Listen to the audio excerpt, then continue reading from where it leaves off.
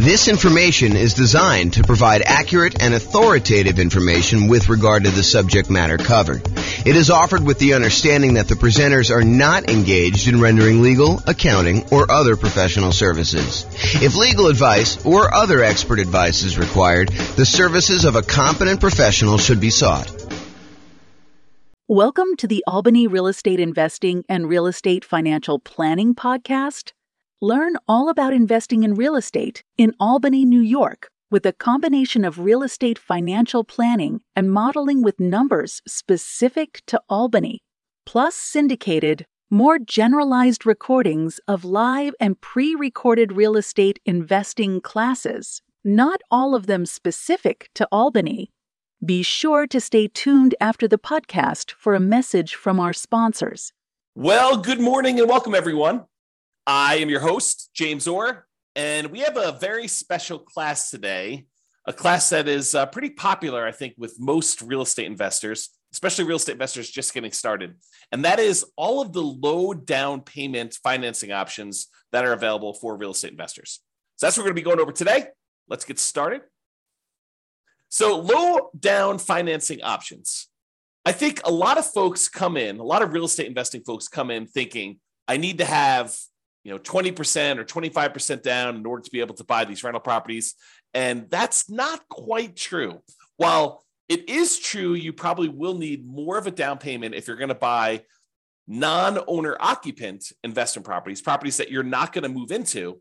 There are a lot of real estate investors that are choosing to buy properties using low down financing options in order to be able to do strategies like nomad or house hacking or things of that nature, or even buying properties like a duplex, triplex, or a fourplex, where you can move into one of the units and rent out the other units. So all of those options have low down payment financing options available. And a lot of, especially newer real estate investors, are going to probably gravitate or opt to do those types of strategies. So let's go over like all the different options you have if you're looking for low down payment financing options. And in the previous class, we covered all of the nothing down, the no down payment financing options. Now we're moving to the low down payment ones. And eventually, as you might have guessed, we will go over all of the traditional financing options available for real estate investors.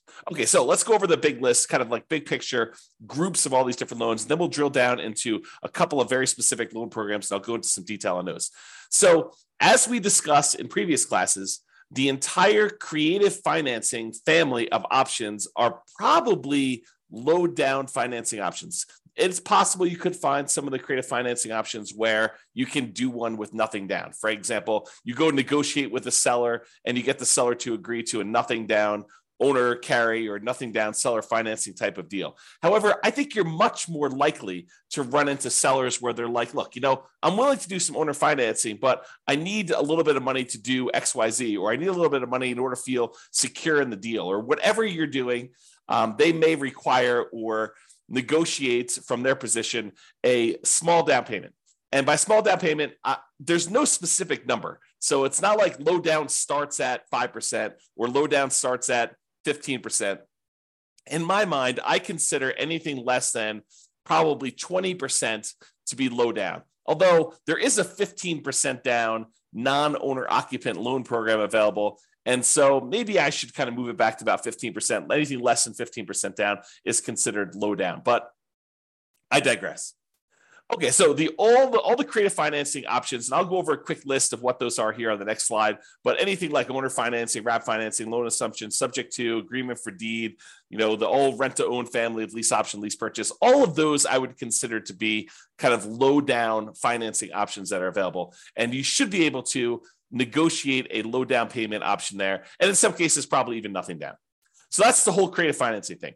So private money is the next group of low down financing options. And again, this one could very well be nothing down as well. Private money, in my mind, is slightly different than hard money. Hard money are loans that people in the business of making commercial real estate loans are doing. So someone who is in the business of loaning private individuals or LLCs money in order to be able to go buy properties. Most of the time it's for buying fixed out properties, although there are some hard money lenders that will do like acquisition financing, especially if you're doing some type of like BRRRR strategy or something like that, although that's sort of fixed up as well. But the hard money guys are the guys in the business of doing loans like that. Private money are people that are not typically in the business of making real estate loans, but you happen to know somebody, you have a personal relationship with them, and you ask them to make a loan for you. The most common example I like to use is you're at Thanksgiving dinner and you talking to grandma about what you've been up to, and you tell grandma that you're investing in real estate right now and that you're borrowing this money from a hard money lender, and they're charging you whatever it is, 12, 13, 14, 15, 16, 17, 18, 19, 20% and a couple points in order to do the loan. And grandma's like, I've got $1 million in CDs and I'm only getting 2%. Why don't I loan you the money to do your real estate deals? And you could pay me, 3, 4, 5, 6, 7%, whatever it is that you negotiate with grandma. And grandma wins because she's getting a higher interest rate than she's getting on her CDs. You win because you're no longer paying hard money loans and you're also helping to support grandma. So the thought is you go to a private individual, someone that you have a relationship with, and you ask them if they're interested in making usually secured loans on real estate. It doesn't have to be secured. You can do whatever you want. You could structure this in a number of different ways, but that's typically how private money works. So when you're doing that, when you're talking to grandma or your uncle or your best friend or a business associate from work, or that has got some money in CDs or whatever that they're considering as an alternative investment, then you can go to them and talk to them about what the options are for your particular deal. And I think in a lot of cases, you will be able to negotiate either a low down payment or in some cases, nothing down on those. And again, this is all based primarily on you negotiating. Of course, the quality of the deal obviously helps. I shouldn't say that. Sometimes it's not the quality of the deal at all. It's the relationship. It's the trust you have with that person. But in a lot of cases, the quality of the deal is going to help on those as well. So basically, it's based on your ability to negotiate as to whether or not the private money deal will be nothing down or low down payment, or maybe they want 50% down. And then in those cases, maybe you decide to use them or maybe you decide not to use them. Okay, and so we talked about private money. Hard money is the other option. Again, these are people that are in the business. It's very likely you'll be able to negotiate a low down payment option from a hard money lender. A lot of times they want you to have a little bit of skin in the game, although there are definitely some that are willing to do stuff with nothing down if the deal is strong enough in most cases. So if the deal is really, really good, a lot of times you can negotiate nothing down in the deal. However, in a lot of cases with hard money lenders, they're going to want to see a down payment. They're going to want to see you have something invested in the deal so that they know that you're likely to kind of complete the project. And these tend to be the private money ones. They could be, you own or occupying a property, or someone going and buying a commercial property, doing a fix and flip, something that they're not going to move into. However, with hard money, they're usually going to exclude any owner-occupant type properties that you personally would be moving into. It's okay if you have a tenant move in, but they usually don't want to get involved in the laws related to making consumer loans for an owner-occupant, and so they will typically try to avoid those. You may find one that is willing to make an exception, or one that doesn't know about this, or one that doesn't care, but I think a lot of hard money lenders are going to avoid trying to make owner-occupant loans for that reason. Okay, so did we cover hard money loans? Very likely to be able to negotiate low down payment. In some cases, nothing down based on the quality of the deal. I think we talked about that. When we talked about private money, it still applies to hard money, typically commercial properties. So it's not typically good for house hackers or nomads. And for those that don't know, some people just kind of jump in the middle, and this may be the first class they're listened to. House hackers are people that are buying properties where they are renting out part of the property that they're living in. The most common example is someone buys a duplex. They live in one of the units and they rent out the other unit. But it could be you buy a single family home and you rent out different bedrooms as another example of house hacking. Nomading is different. Nomading is when you buy a property as an owner occupant. You get owner-occupant financing, usually with nothing down, 3.5% down, 5% down, 3% down, something like that, where you move into the property. It is a requirement of the lender that you move into the property. If you don't move into the property, it's considered loan fraud, and it's a big deal. Don't do loan fraud. So you put 5% down as an example. You move into the property. You live there for a year. The year is a requirement of the lender. When you go and get the loan, they're going to have you sign a piece of paper that says you're agreeing to occupy the property for at least a year. So by signing that document, if you don't stay there a year, that's loan fraud. It's called occupancy fraud. So don't do that. So you live there for a year, but once the year is up, you can take the property and you can then convert it to a rental property, move out, put tenants in the property, and continue the process of buying your next property, probably with 3%, 5%, 3.5% down. Acquire the next property, live there for a year, and then convert that one to the rental. So the nomad strategy is systematically buying a property as an owner occupant, living in the property for at least a year. Sometimes it's longer if you need to save up more for a down payment. Then when you're done living in the property, you convert the previous one to a rental, you buy another owner occupant property, you move in, and you repeat the cycle until you have as many rental properties as you desire. So that is the nomad strategy. And you can nomad and house hack at the same time. Imagine for a minute, you owner occupy into a fourplex, you rent out 3 of the units, and then after the year is up, you move out of the fourplex and you go buy a single family home and you repeat the process. Or maybe you buy a single family home, you get roommates while you're living there for the first year. And then once the first year is up, you move out, maybe you bring your roommates with you, maybe you replace yourself with another roommate where you were living or whatever you decide to do. But that is the idea behind nomading and house hacking at the same time. Okay, so a lot of the no and low down financing options, the traditional ones, the kind of more conventional, go to a mortgage broker type of loans you're going to get, are good for house hackers. You know, those guys that are renting out bedrooms or buying duplexes, triplexes, or fourplexes and renting out part of the property that they're living in, or they're for nomads who are buying a property as an owner occupant, moving in, living there for a year, and then converting it to some type of rental. So the two primary low down financing options for house hackers and nomads, real estate investors that are using that strategy, are FHA financing. And FHA financing is a 3.5% down loan program that we typically use to buy single family homes, but you could also use them to buy duplexes, triplexes, or fourplexes. You cannot use them to buy 5 units or more. That's a totally different loan program. But if you want to go buy a single family home, a duplex, triplex, or fourplex, you can use FHA financing, a 3.5% down loan program, in order to be able to do those. The other typical low down financing option for house hackers and nomads is the conventional loan, and that's a single family home only product for the low down payment options. You could do, conventional loans for these higher with higher down payments for multifamilies, but typically if you're doing the low down option, it's going to be for single family home only. And then sometimes you'll be able to get down payment assistance in addition to getting the loan. So for example, in some real estate markets, not all, but in some real estate markets, you'll find local down payment assistance programs that combine with an FHA loan program where they don't require 3.5% down anymore. They may require 1% down or $1,000 down or something like that. And the down payment assistance program helps you with the other 3.5%, the other part missing from the 3.5%. So that's a different strategy to think about. Okay. And then there may be, I won't know, but there may be banks that are local to you, like local community type banks that also offer low down payment programs or nothing down loan programs, if you could find those too. So maybe your local credit union has a 3% down or 5% down loan program that is slightly different than the FHA or conventional loan program. So you may want to check with them as well. All right. So that's the big picture overview of the low down financing options. Just a quick review of what the creative financing ones are. I sort of gave you this list already, but I will share them with you. And then if you think any of these sound interesting to you, you'll want to dig into more. But the creative financing ones that probably are low down: owner financing, where you get the seller to act like the bank. Those could be low down. Wrap financing, where the seller has an existing loan on the property and they decide to keep the loan in place, but act like they're financing the whole thing. You send a payment to them. Part of that payment goes to pay their underlying loan that still remains on the property. So that's wrap financing. That could be a low down, sometimes nothing down. Loan assumption, if you're going to formally go in and assume like an FHA loan, you could do that. And a lot of times those would require a small down payment in order to pay the seller some of their equity.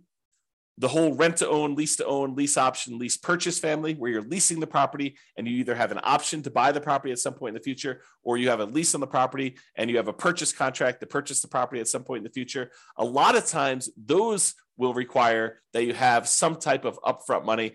And in some cases, it looks a lot like a security deposit, right? Like the seller is like, hey, listen, I want to rent you the property. And you go to them and say, hey, if I rent this property, I'm good and make my payments on time. Would you consider selling this property to me? And they're like, sure, yeah, I'll give you an option to buy the property, for the next 2 years at this price. And, you guys come to an agreement on that, but they may still expect you to have a security deposit, which looks a lot like a down payment, which looks a lot like low down. Okay. So those are some options when you consider that. Then the whole agreement for deed, bond for deed, contract for deed, installment land contract, family of kind of creative financing options. And I think a lot of those sellers are going to want you to have a little bit of money in the deal as well.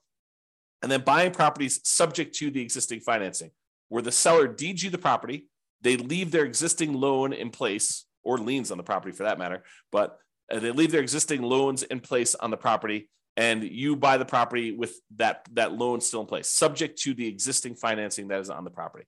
And in those cases, I think some of the sellers are going to negotiate some type of low down payment on those as well. Okay, so that's sort of the creative financing family of options and how they kind of relate to being low down. All right, so let's talk about two different loan programs, the FHA loan program, which we'll talk about in detail here, and then the conventional loan program. So we'll go over just a little bit of detail about these. Of course, the place to actually get the information on this is to go talk to your lender. So if you think you're going to be doing the FHA loan program, I give you some really basic information. I'm not a lender, and you're going to want to go talk to your specific lender and get the most current, up-to-date stuff, because this stuff can change. I'll kind of point out a couple of recent changes that my lender told me about. Matt Weaver from Excel Financial provided me some updated information on the conventional loan program here just a few minutes before I made this presentation. So you can kind of see, though, that you want to talk to your lender and make sure that nothing has changed and get the most up-to-date stuff. And maybe you fall into one of the more unusual exception situations, which I'm probably not going to cover here. I'm not going to go over all the different things. You can go online, you can download the requirements for these loans, or you can call your lender, which is a lot easier, and just talk to your lender about the specifics. All right, so the FHA loan, Federal Housing Administration loan, FHA, it is what I would refer to as nomad approved. I like these loans for nomads who own properties, especially if you're a nomad buying a duplex, triplex, or fourplex. Of course, you can do house hacking with this as well. So it's usually 3.5% down. You can put more down. The terms of the loan will probably improve if you put more down. The PMI may change when the PMI falls off. May change. So the 3.5% down is the minimum you can do. And a lot of folks are going to choose to do the minimum in this particular case. So 3.5% down for an FHA loan. It is usually a fixed rate loan with private mortgage insurance, what FHA loans call mortgage insurance premium, MIP. So PMI is private mortgage insurance. It's insurance that you pay to protect the lender in case you default. So the lender really says, look, I'd prefer it if you put 20% down. But you say, look, I don't want to put 20% down. They're like, okay, well, I would be still willing to make you the loan if you put less than 20% down, but I need to feel protected. Usually I feel protected when you put 20% down. That way, if you decide not to make payments and you default and I have to foreclose, then I'm likely to get all my money back. But if you only want to put 3.5% down, then if you default and you don't make your payments anymore, I might be forced to foreclose on you, excuse me, and I might actually have to take a loss on the property. I'm going to put myself on mute for a second and cough to clear my throat. 1 second. Okay, I'm back. And I'll take a sip of water as well.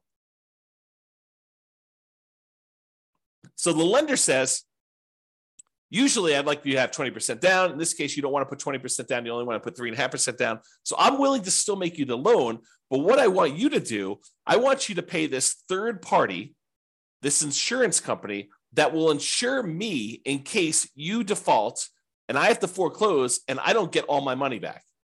And so you're paying for an insurance policy because you chose not to put 20% down to protect the lender who would have preferred you to put 20% down. But since you didn't, they're willing to make you the loan as long as you have insurance that protects them in case you default and they have to foreclose. That's what PMI is. And so in this case, the mortgage insurance premium that comes with FHA loans, it's a little bit different than the typical mortgage insurance, the private mortgage insurance that you get with conventional financing. What's different is when you put 3.5% down, the mortgage insurance premium never goes away. With conventional financing, a lot of times when you get below 80% loan to value, that mortgage insurance payment that you're making each month would go away. So once you get to a certain point where the lender now feels protected and they no longer need the insurance, you no longer need that, make that payment. With FHA, that doesn't happen. With FHA, the mortgage insurance premium remains there for the life of the loan. So in order to get rid of it, you'd either need to sell the property or change the financing you have on the property, either pay off the loan completely or refinance out into a different loan product completely. Okay.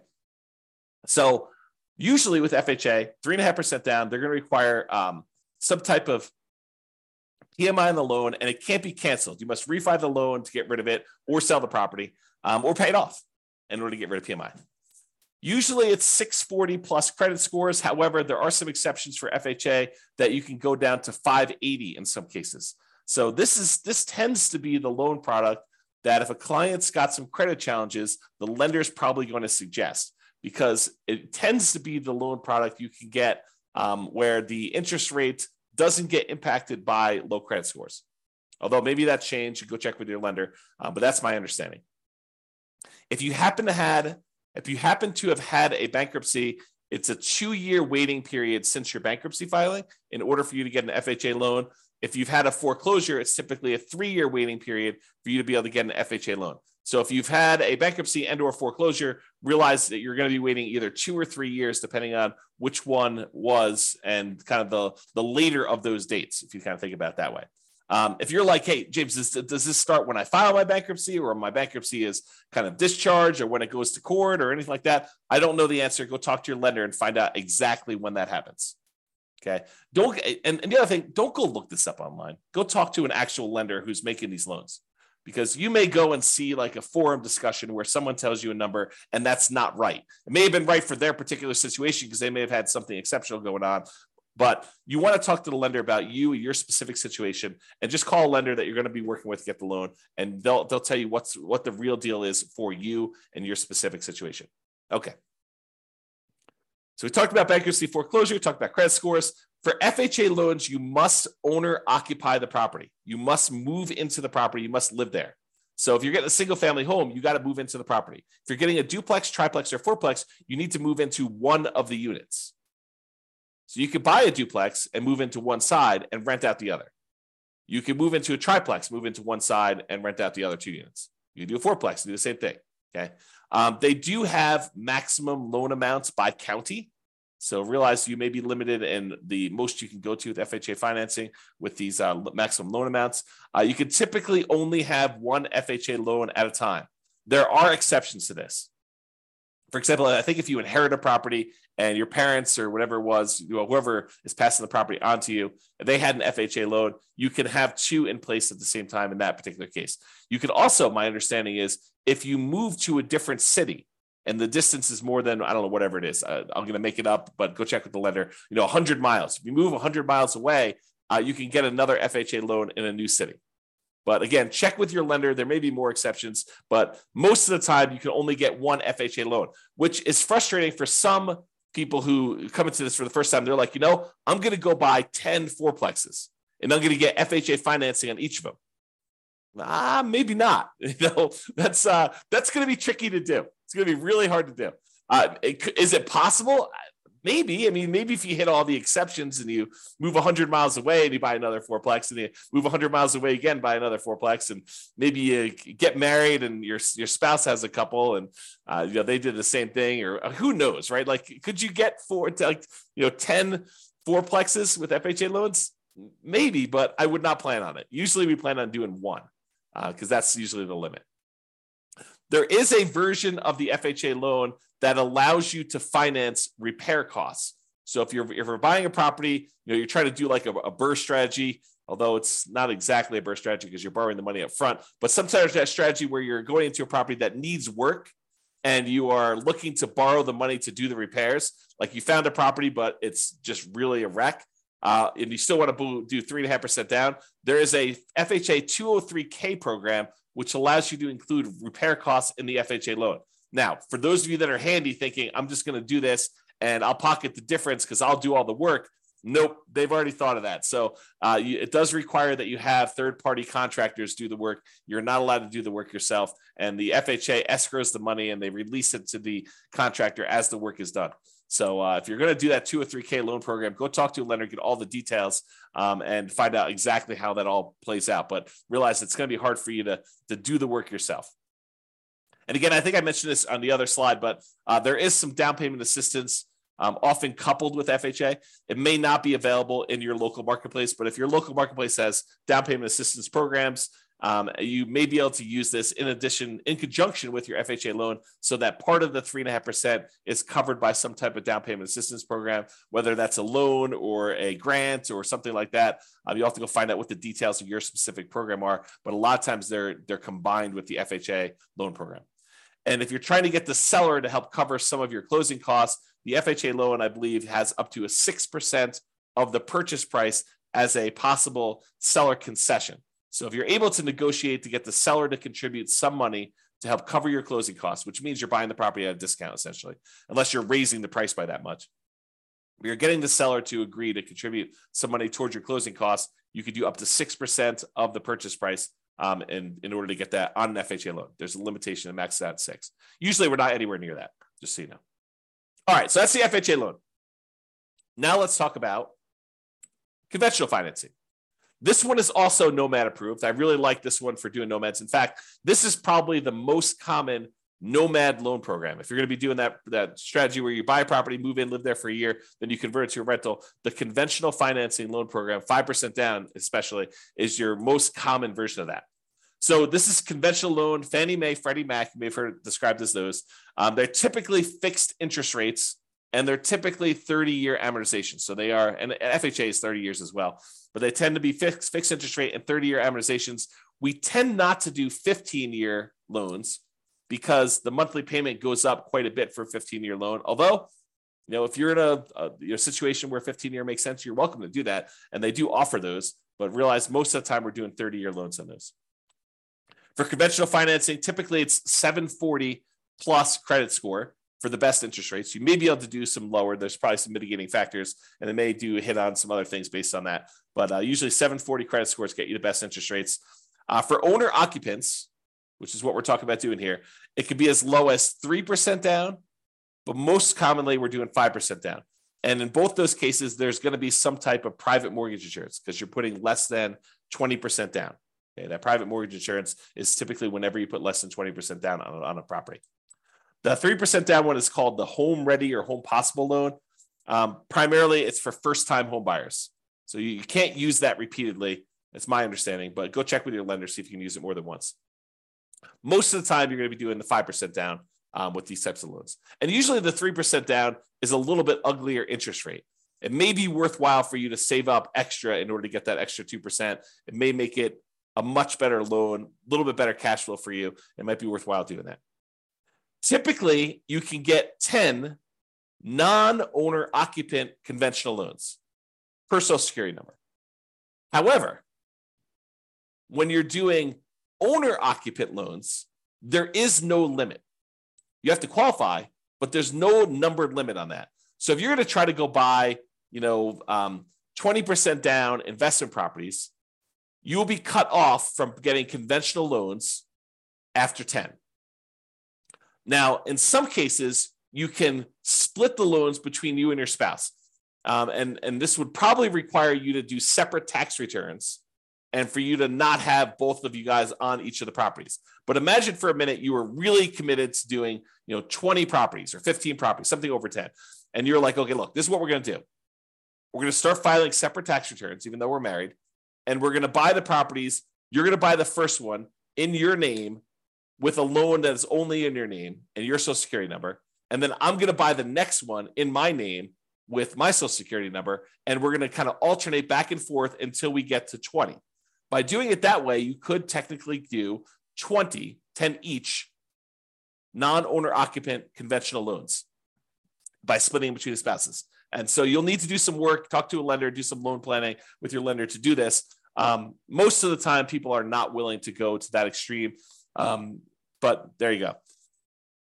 There is no limit for the owner occupant ones. So if you have, 10 properties already and you're trying to do your next property as an owner occupant, you're not limited by that one. So you could do an 11th conventional loan as long as you're moving into the property to do that. So if you're trying to do the Nomad strategy, you can go beyond 10. But if you're trying to do, buying non-owner occupant properties, you're probably going to be cut off at the 10 number per Social Security number. Typically add 5% down payment for multifamily. I've got a little slide here coming up with the down payment amounts. 2 to 4 units is the multifamily one. For Fannie, you could do cash out refinances up to 4 finance 1 to 4 unit properties. For Freddie, it's up to 6. This rule may change. I knew this rule existed at one point. I'm not sure if it's still current, so check with your lender to do that. Both of the things, rate and term refis up to 10 finance 1 to 4 unit properties. So Nomads, be careful. If you think, hey, look, I'm going to do this Nomad strategy and I'm going to acquire a bunch of equity in properties, and then I'm going to try to do some type of cash out refinance to fund acquiring new properties, realize that's a tricky strategy to accomplish. Because when you're doing these nomad strategies, you're putting usually 3% or more commonly 5% down. It takes a while for you to get to the point where you get at least 20% of equity so that you could do the refi, and then enough equity where it's worth doing that refi, because now you're going to go and try to do a refinance, take the loan that you have that was an owner-occupant loan, presumably at a better interest rate because it was owner-occupant, and now you're going to try to do a cash-out refinance, take the hit on the interest rate, and you're only going to get a certain amount of money out there. I don't know. That seems like an expensive way to access that equity, in my opinion. So be super careful about this. Really think through that strategy if that's a strategy you are going to do. It's not like an automatic no. It's just much trickier than I think folks realize. You may want to discuss or consider minimizing your interest rates as you acquire while you can if you're going above refi thresholds and not able to do cash out refinance in the future. This is the case where it might be better for you to buy down your interest rate when you're doing a nomad strategy and you're already getting an owner-occupant, a little bit lower interest rate, and you're probably not going to be able to access that money with cash-out refinances for a long time. So it might be better for you to actually buy down the rate and get a really good rate knowing that you're going to keep that loan for a very long time anyway. And I think Matt told me this. I think you could do a rate and term refinance immediately after closing. So if you're trying to do some type of buy a property and then do a refinance to get better rates in terms right after closing, you can do that. Like if rates drop a lot from what you've locked, but there is a 12-month waiting period, which is up from 6 months before on doing any type of cash out. So this is going to really impact those that are trying to do the BRRRR strategy, where you're buying a property and then you're planning on doing some type of cash out refinance in order to pull some of your repair money or some of the money out when you bought the deal significantly below market. Now you've got to wait 12 months instead of waiting 6 months. So a little bit longer delay, slows you down a little bit, kind of makes it a little bit harder to BRRRR. Between conventional financing, there is a seller concession range, depending on how much you're putting down, between 2% and 9%. It's about 6% with 20% down owner occupant. It's 2% for non-owner occupant. So don't try to get a seller to contribute money towards your closing costs more than 2% before you, unless you know that you can actually use all that and that the lender is going to allow it. So check with your lender before you negotiate your seller concessions. That's another way of saying that. The most common conventional loan is 20% down, although we could do these 5% down for owner occupants, and there is a 15% down on up to 10 properties for doing that. So realize that you can do 15% down non-owner occupant loans for these. There is PMI on that one, and the interest rate is usually a little bit uglier than doing 20% down. All right, so let's go over this little table here to talk about the standard eligibility requirements. There's different versions of this, and if you go look up the Fannie Mae or Freddie Mac seller guidelines or selling guidelines, it'll kind of give you an idea of what the loan to values are, and for manual underwriting, for desktop underwriting, and or go talk to a lender is probably a better thing. But there is a chart, like a PDF with a chart. This is from that PDF, and so this is the standard eligibility requirements for desktop underwriting version 11.0. I got this morning, so this is as up to date as I could find, and this shows you an idea of what the maximum loan to value is on different property situations. And so I'm not going to cover second homes or investment properties, except to say with investment properties, for the purchase for one unit, the maximum loan to value is at 85%, which is that 15% down loan program. If you're going to buy a duplex, triplex, or fourplex, the maximum, the minimum you can do down is 25%. The maximum loan to value is 75% loan to value. Okay. And so you can go look at those here. If you want to look at the limited cash out or the cash out refinance options, you can look at those as well on the screen. However, for the principal residents, for those that are doing nomad or house hacking or something like that, if you're going to go buy a property with one unit, you can do as much as 3% down. That's that 97% one. For adjustable rate mortgages, you have to have 5% down. But for fixed rate mortgages, you could do 3% down on those. If you're doing a duplex, you could do 15% down if you're going to move into the property. If you're going to do 3 or 4 units, a triplex or a fourplex, you have to put 25% down in order to own or occupy the property there. Okay, so that just gives you an idea of what the loan to values are, the maximum ones are for those, and you can go look at them. All right. So in conclusion, there are a number of low down payment options from the creative financing family to private loans, to hard money loans. And there are other options, more traditional, conventional options for owner-occupant financing as well, okay? If you're doing non-owner occupant financing, if you're not planning on moving into the property, really your options are going to be limited to some of the creative financing options, private financing, and the hard money loans, okay, for doing low down. For all but the hard money loans, there are probably also good options for house hackers and nomads. You're probably not going to be able to do a hard money loan as a house hacker or as a nomad. There probably are some exceptions to this, but that's a good general rule. Now, there may also be local low down payment options as well from local banks, but the two mainstream low down payment programs for traditional financing are FHA and conventional financing. FHA is 3.5% down. There's a conventional financing 3% down loan, and there's a 5% down one, which is the much more common one that we typically are using. And these tend to be really good for house hackers and nomads. All right, that's all I got for you. I hope you enjoyed the presentation. Thank you, everybody. I will talk to you soon. Have a great day. With home prices up, mortgage interest rates up, and rents up, but not quite enough to counteract the higher prices and interest rates. Cash flow on rental properties in Albany is harder than ever. Book a call with the Real Estate Financial Planner to apply our proprietary 88 strategies to improve cash flow on your rentals. See the show notes for a link to schedule your call and improve your cash flow today. If you're a real estate agent, lender, or professional in Albany that wants to help our real estate investor listeners, consider reaching out to learn about collaboration opportunities with this podcast. We'd love to add more value to our listeners by having you assist our investors buy, sell, and finance their real estate investments. See the show notes to schedule a call to discuss collaboration opportunities.